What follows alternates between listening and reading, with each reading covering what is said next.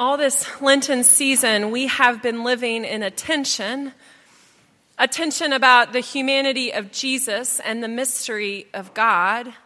And we come this morning to the place where Holy Week begins, right in the thick of that tension. The humanity of Jesus can be so comforting. As we see God in the flesh, and suddenly we can relate to God. We can feel with God, and God can feel with us.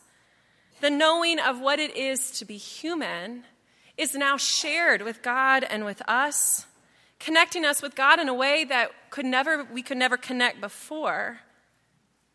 But then there's that mystery piece. There's the fact that in the flesh, on our territory, living in our human body with the same limitations you and I face, in the flesh comes the mystery of God. When the Word becomes flesh, God comes so close to our experiences, and yet in a story that we really can't understand, a story that actually confuses us before it ever saves us.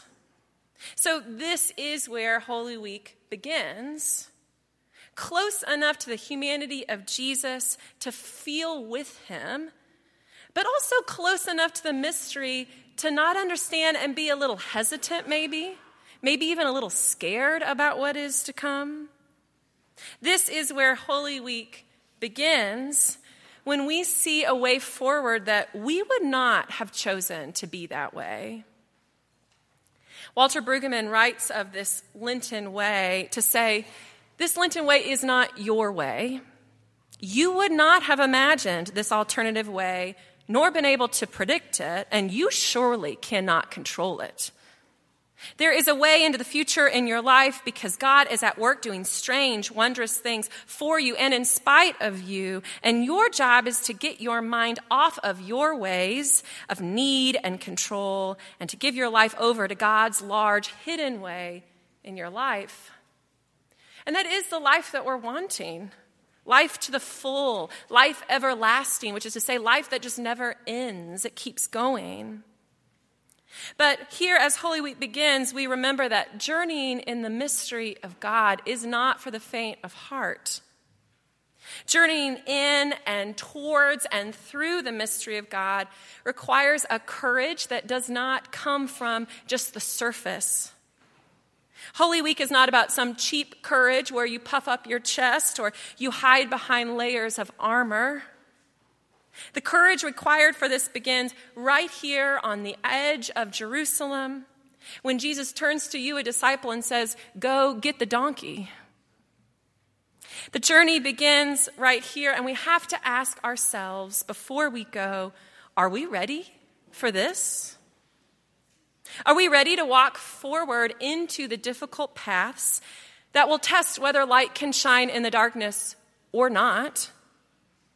Are we ready to follow this one who looks like us in the flesh, but moves around so mysteriously we cannot predict what happens when we go forward? Holy Week begins at this moment of decision for you and I. Our guide, the one who will ride the donkey, has already warned us this is going to be difficult. Our guide has warned us about the mocking and the spitting, the flogging and the killing. And our guide has promised resurrection, but there's never an option that denies the risk that is to come. There's no other way. Inevitably in our lives, we get to a place in a journey where we have come a certain place, and then we see things are about to get really hard. And we wonder, okay, how's this going to go? Is this the only way forward? I remember when I was pregnant with my first child and I went to a birthing class and I wondered, is there any other option? Of course, we knew that it was inevitable, but there's many other moments in your life, whether you're in a job or an education or a life goal where you've been going along and you get to that place and you look forward and you realize this is going to be really hard. This moment is going to be really hard. And you have several options. Do you stop and you think, you know what, I'm going to go back? I'm going to go back home because at least at home I knew what was predictable. I knew what the bad days looked like. Maybe the good days weren't that good, but at least I knew what was coming. Or maybe you've gotten to this place on the journey and you decide, okay, right here, I'm just going to stay. You know, I'm very proud of myself. I've gotten this far. That looks too difficult, and I think I could pat myself on the back, and we could just camp out right here, which if you remember, that's what the disciples did on the mountain with Jesus when he was transfigured. Like, can we just pitch a tent and stay right here? Maybe you know that you do need to go forward, but you think, I'm just going to tiptoe. I'm going to be really careful. And if maybe I could look where I'm going and I could just give great attention to everything, maybe I won't fall prey to all the danger that seems to be before me. Maybe there's a way to avoid the pain if I just move ever so carefully. Maybe you decide to go forward, but you think, let a few other people go first. You know, watch them as how they move and where they step and where the landmines are and the pitfalls. So maybe you don't have to risk as much. That's how I feel on the edge of Holy Week often. But we look at these disciples who appear to be making none of those choices or wonderings. They're not considering strategies. They're actually just going and finding the donkey and putting Jesus on it, placing Jesus, their guide, on it, and then they just follow. And they're not hesitant. They're not cautious. They're bold. They're loud. They cause a scene. The text says, the whole multitude of disciples began to praise God joyfully with a loud voice for all the deeds of power that they had seen. This moment of erupting praise from the crowd just seems so out of place from where we stand and all that we know that's about to happen to them. I cannot help but every Palm Sunday to look at these multitude of disciples waving palms and throwing cloaks and consider everything they don't know.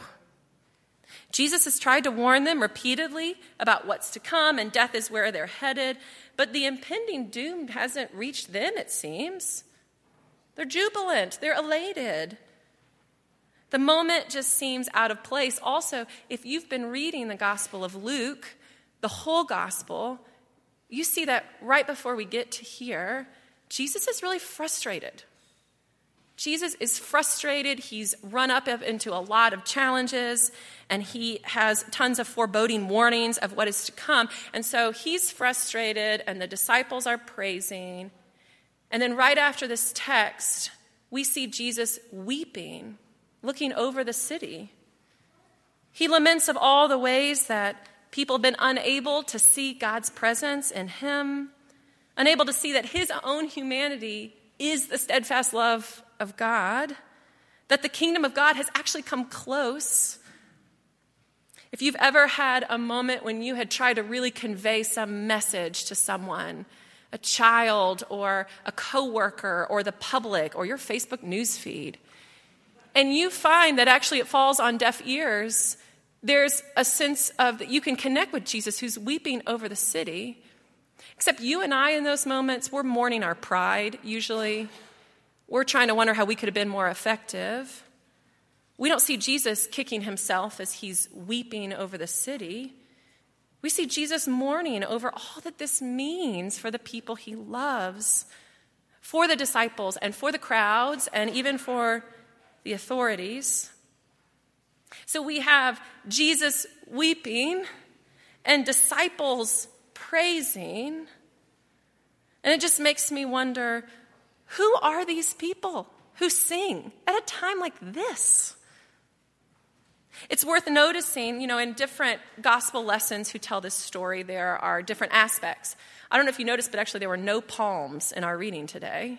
That comes from another gospel. But in Luke's gospel, Luke is very careful to note that the crowds of people who are praising are not just random people who happen to be on the road. They are the disciples. These are the whole multitude of the disciples, which means that all these people that Jesus had met along his way teaching and preaching, they're all in the crowd. And so we actually know something about this multitude who is praising. These are the people who have been found by Jesus. These are the people who have been healed by Jesus, who've been broken, and Jesus took them under his wing and nurtured them. And therefore, in the crowd, these are the people who are financially insecure. In the crowd praising are the people who have been enslaved, who are ostracized and disenfranchised, the paralyzed and the mentally ill, the food insecure and survivors of abuse, fishermen and lepers and tax collectors and prostitutes. This is the multitude who is singing praises. So perhaps these are the people who know something that we don't.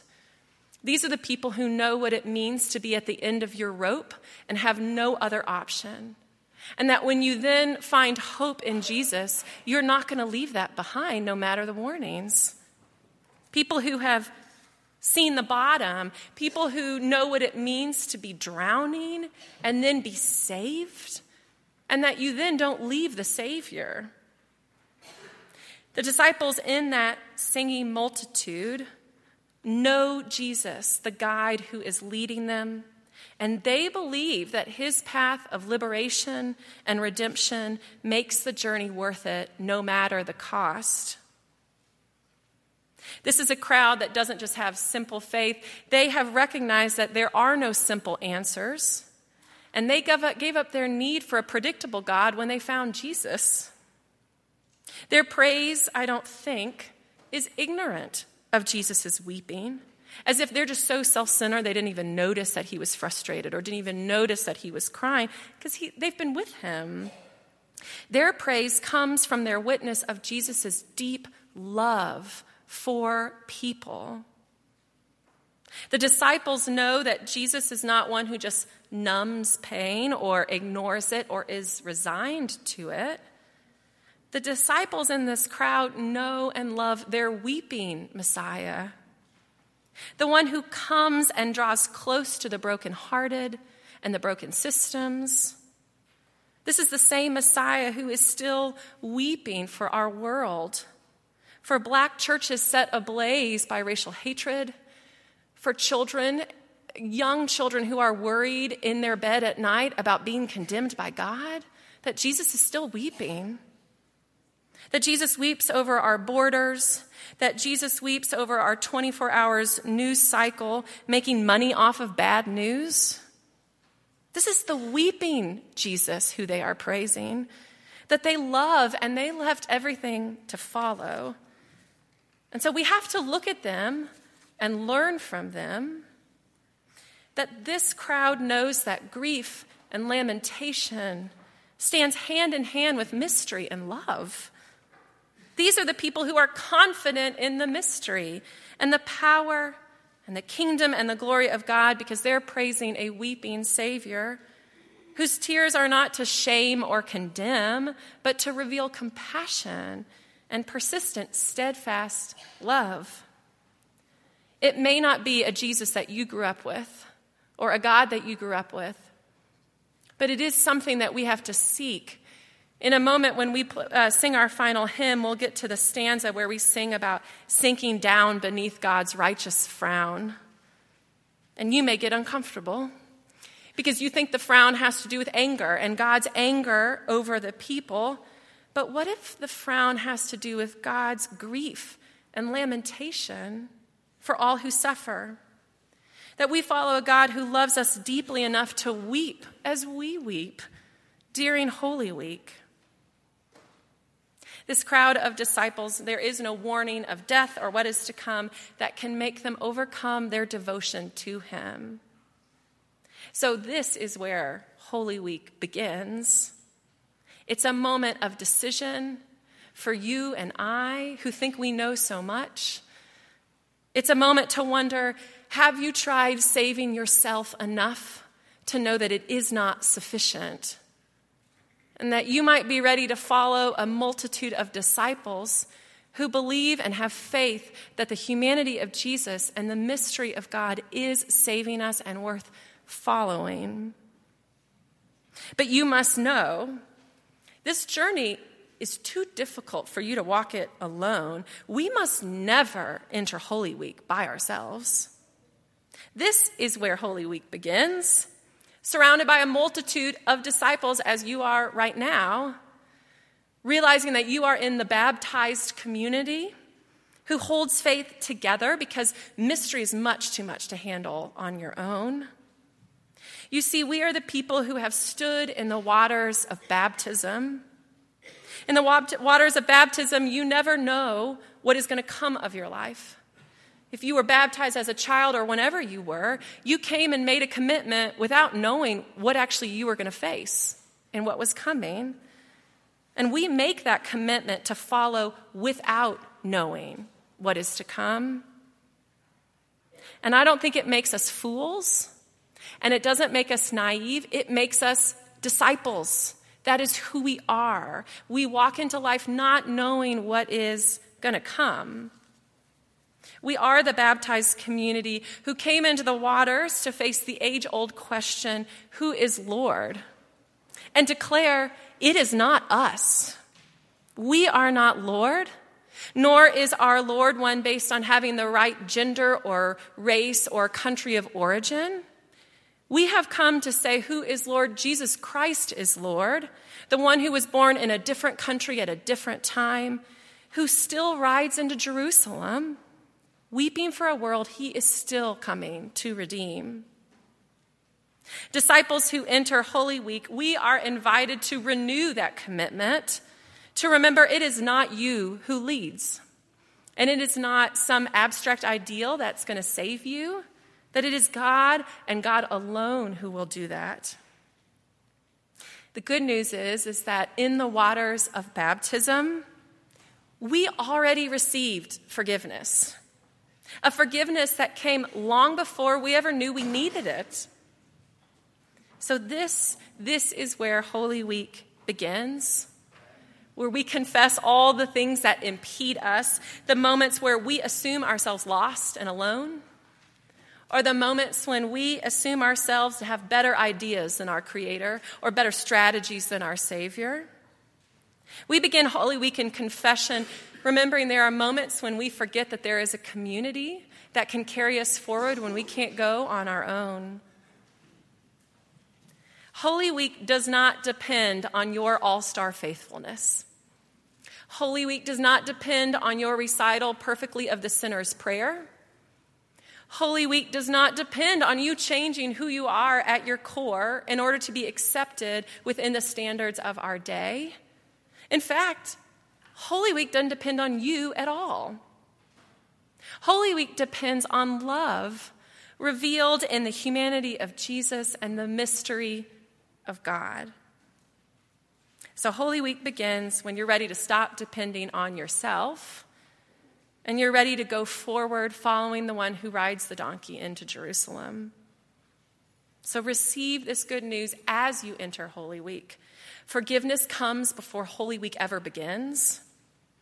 We enter Holy Week forgiven and free already, following our guide. And so pick up your things and put down your cloak so that your hands can be empty and you can wave palms and you can raise your voice and sing and let Christ's courage carry us forward.